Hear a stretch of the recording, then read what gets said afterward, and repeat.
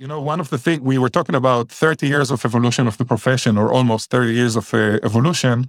But one of the things that we still see is that there is a huge amount of successful preachers all the time. I think one can ask, so what are we doing as an industry? Are we successful? And what can we do better or different? And that's one of those points of view that kept me once again interested in the profession. Welcome to 20-Minute Leaders. Just sit back, relax, and learn from the leaders of today. It's a journey. Each one is different, unique, inspiring. Let's get started. 20-Minute Leaders is a proud supporter of Make-A-Wish Israel and Tech2Peace, and is in proud collaboration with Secret Chord Ventures, J Ventures, Riverside FM, Fusion VC, Birthright Excel, J Impact, Leap, Google for Startups, and Hippo, and in media partnership with CTech. Hello and welcome to 20-Minute Leaders. I'm so excited to be here today with Ophir Zilbiger, who heads BDO's global cybersecurity practice for BDO International, working with BDO firms and the Cybersecurity Leadership Group to develop and grow BDO's cybersecurity practice around the world. He heads BDO Israel Cybersecurity Center, helping organizations to manage their cybersecurity risk and build their risk-based defense. His IT and cybersecurity experience spans over 25 years, in which he worked with organizations of various industries, size, and geography, with C-suite and board members, as well as technology, IT, and cybersecurity leaders. Ophir Zilbiger, welcome to 20-Minute Leaders. How are you? Thanks very much. I'm great. Thanks. How are you? It's awesome to be here with you, Ophir. Few people have such an impressive background and a rigorous journey in a specific field and domain, especially one that has emerged and has, transcended in such a meaningful way as a part of our society, of our economics, of our politics, of our social norms. And this is, of course, the cybersecurity space, which is a fascinating one because of its evolution, because of the challenges that it presents still today, and some of the ways that it happens. And you've had, quite a significant arm on the very hands-on piece of it, on the advisory piece of it, on the high-level thinking, strategic thinking, but all the way down to the ground and to the technical details. And so today, partner and head of BDO Cyber of BDO Israel and global cyber leader at BDO. And really a pleasure for me to pick your brain in these 20 minutes, and I'm excited to learn. Tell me first a little bit about your own journey from your perspective, and then I'd love to dive into the evolution of cyber from the way that you've perceived it. So I started my own journey right in the right timing, so to speak. It was just before internet became commercial. So right before we started facing these challenges that we're seeing today as huge challenges, but in the past, they grew slowly but surely. And I've had the opportunity to really be a part of the people who built the internet as an infrastructure and as a phenomena, I would say. Of course, not in a very significant role, but I've had the pleasure of really experiencing things firsthand as they matured, as they were developed or even invented. And that gave me an interesting perspective of this profession. I've been doing security since 1997.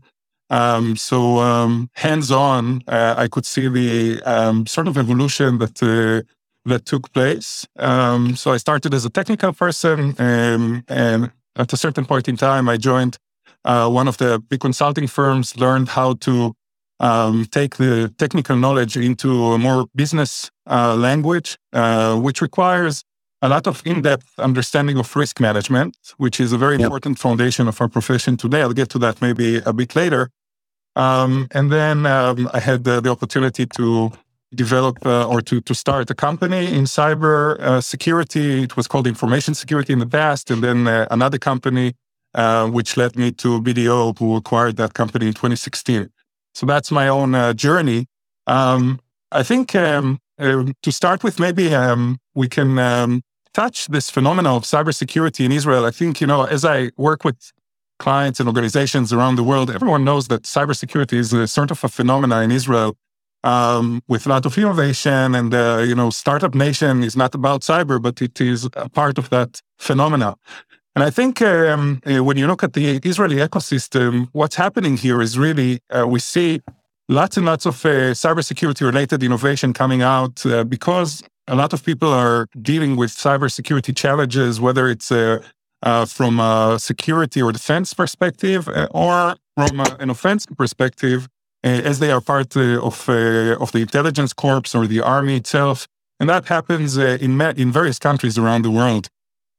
This accelerated innovation development, which is highly influenced by the military here in Israel, is hitting the doors of clients. If you can imagine, the largest banks in Israel, for instance, they've been working with startups that present very innovative solutions very early on.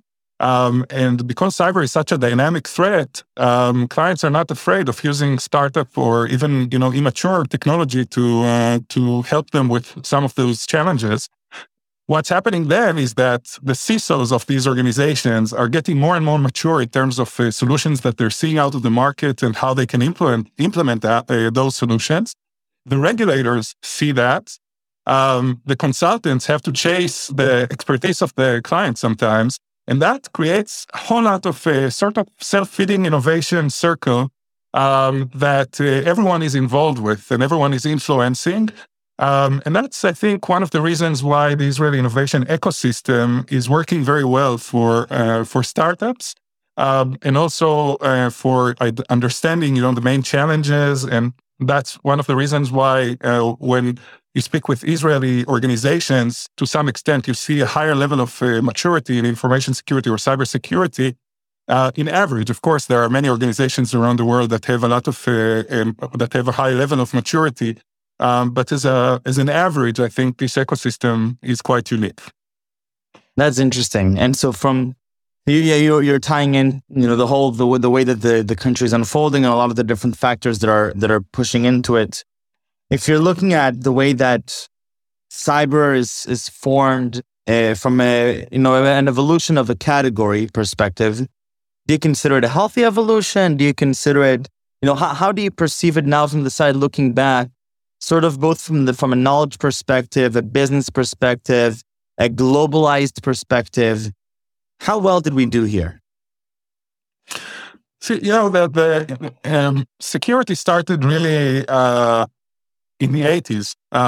It started before the internet became this a significant phenomena with digital life all around us. We started out with very simple things like making sure that people have a password to access the mainframe. Or set of permissions that are appropriate to certain data sets. These challenges have been with us for a very long time.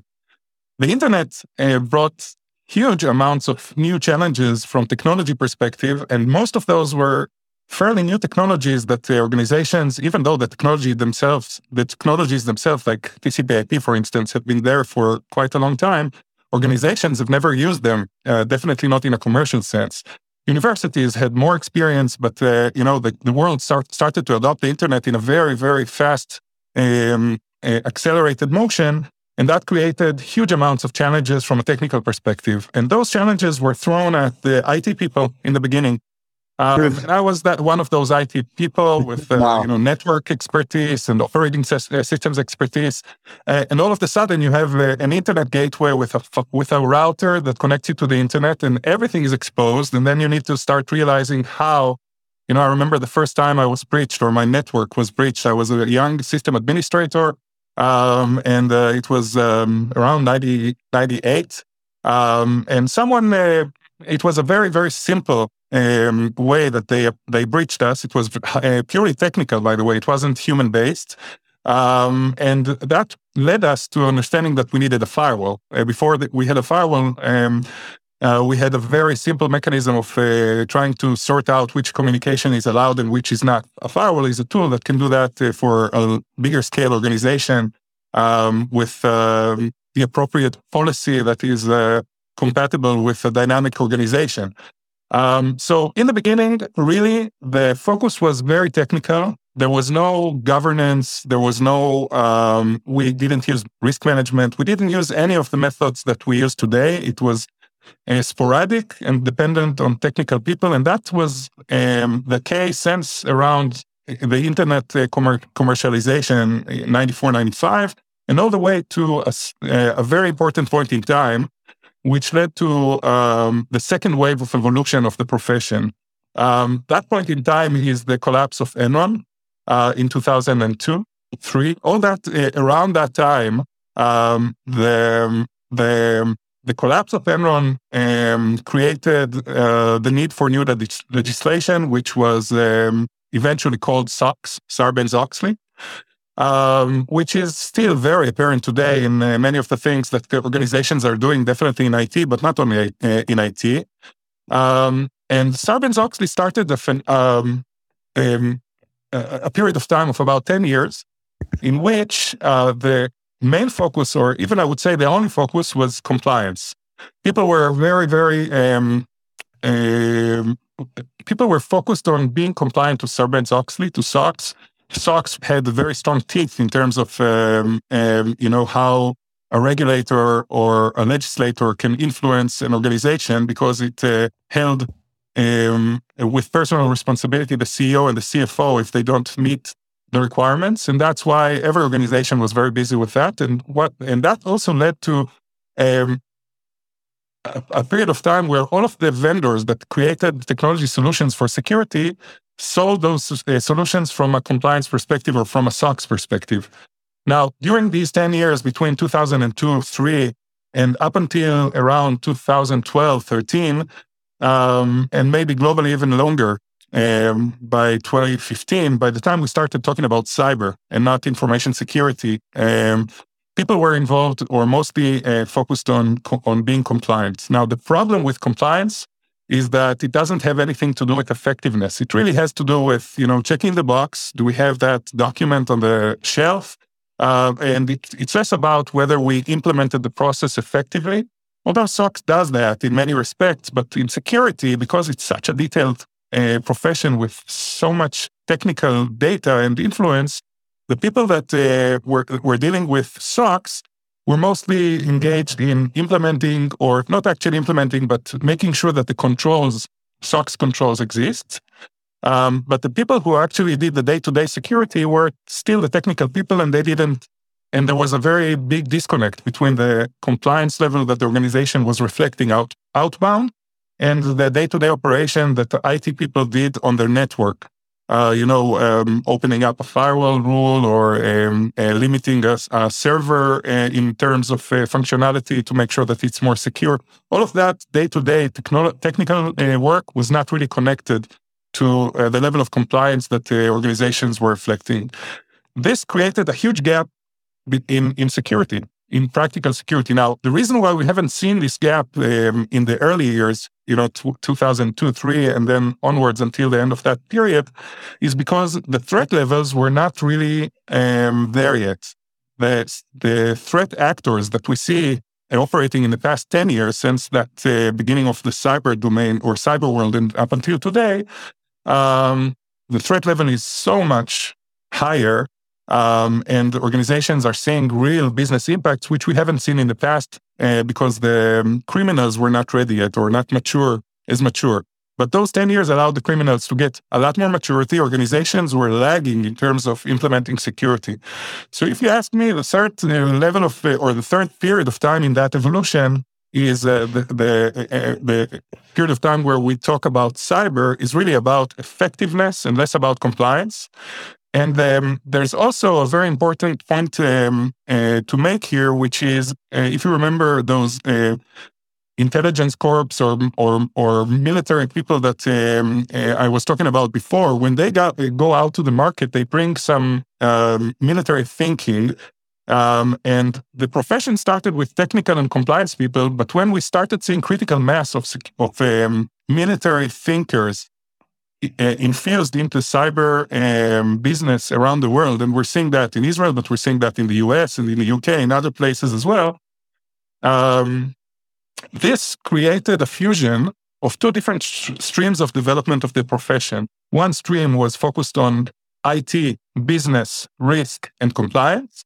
And the other stream was really involved with information warfare.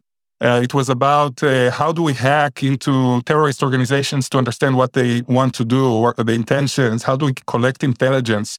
And then these military thinkers who were experts in offensive security, because of those needs to collect intelligence, etc., had a very interesting and unique perspective on how to defend an organization.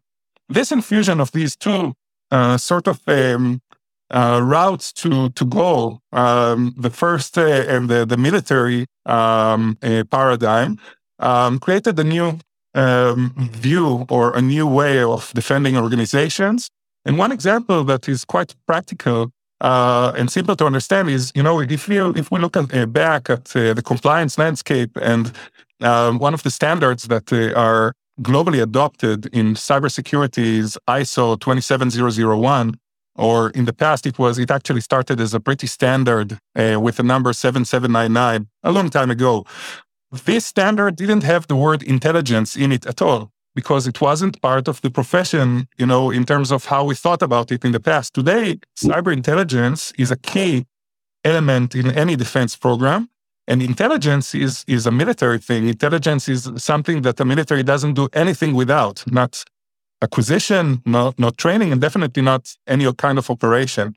So we're seeing this fusion between these two professions today at a very high level of maturity. And I'm actually curious about the next phase of evolution that we'll probably see sometime in the next few years. That was so cool. That was a really, really cool background. I took a lot of notes myself, so thank you, Ophir, for that. I'm coming from the cyber background, and you opened up new avenues for me to consider as I reflect on what happened before I was in the background. Right, you took me all the way back to Enron, legislations, SOX, effectiveness, compliance, to today, emerging challenges, and what's happening now. I want to leverage the last few minutes to get to know you a little bit better, because obviously you've been thinking a lot about this space for a long time, and so you're interested in it. You're living it. Tell me why. What is it? Why are you so interested in the cyberspace over the last 30 years? For me personally, it was based on first of all my passion to technology, which was always there. I had a very natural connection to, let's say, how IT works for some reason. I don't know why. And then my biggest challenge throughout these long years was to create a way for me to talk about technology with top management who usually, if you look back, especially, did not have any internet background. These older people that were managing organizations 20 years ago when I was starting out my career, they didn't understand internet. They didn't understand the threats. And we had to speak with a different language with them in order to make sure that they both understand the threat and also can support us in the challenges. So one of the things that I think kept me sort of interested in the profession is this ability to speak with top management, to understand business challenges. As a technical person, it took me a long time to connect to the business world properly and to understand how, business looks like at a macro level, from a CEO perspective, from a board perspective, all the way down to the CISO. And I think one of the biggest recommendations I can give in terms of how to really connect to those business people is using risk language. Risk is sort of like a common denominator between different parts of an organization. And when you talk about risk, you actually talk about the business, you talk about what could go wrong in financial terms, or at least in probability and qualitative impact terms, like high, medium, or low. It doesn't necessarily have to be, a millions figure. And that creates, once again, a common denominator in terms of language between different parts of the organization, and you can start comparing the level of risk that different parts of the organizations can be exposed to. And also, you can start comparing different kinds of risks and start prioritizing those based on the level of risk that the management sees at each area. we talked about compliance, for instance. I see compliance as something that is a very significant risk for some organizations, definitely ones that can suffer a big fine if they're not compliant or even go out of business because they're not meeting some sort of regulatory or other requirements. But compliance is a very different risk from cybersecurity. Cyber is a risk that can lead to huge impact, financial impact or reputational impact. Usually compliance risk is less impactful from cyber risk. But in any case, those are two different risks that need to be managed separately. I think another point of view here is if in terms of my interest with the profession is really to help organizations make sure that they build the right defenses and be resilient as much as they can to a cyber breach. And one of the things we were talking about 30 years of evolution of the profession, or almost 30 years of evolution. But one of the things that we still see is that there is a huge amount of successful breaches all the time. And I think one can ask, so what are we doing as an industry? Are we successful? And what can we do better or different? And that's one of those points of view that kept me once again interested in the profession. I am already inviting you to a whole episode just on that topic. 20 minutes is not nearly enough, and I have already a few pages of notes here. And I really want to thank you, Ophir, for coming on. And it's so clear how meticulous you are and how rigorous you've been thinking about these things. And the journey that you took me on is not just a journey of facts and figures, but it's a journey of deep understanding of the different figures in the market, the factors of how these different stakeholders are playing with and against each other, and then how evolutionarily we've grown to understand the landscape and how different players are interacting. And it's definitely a conversation that's going to leave me thinking more. So thank you again, Ophir, for coming on and being a part of this show. I look forward to sharing it, and I already am looking forward to our next episode talking about challenges ahead. Thank you. So many thanks to you for inviting me. It was a great pleasure, and I'm looking forward to our next conversation. Thank you, Ophir. Thank you.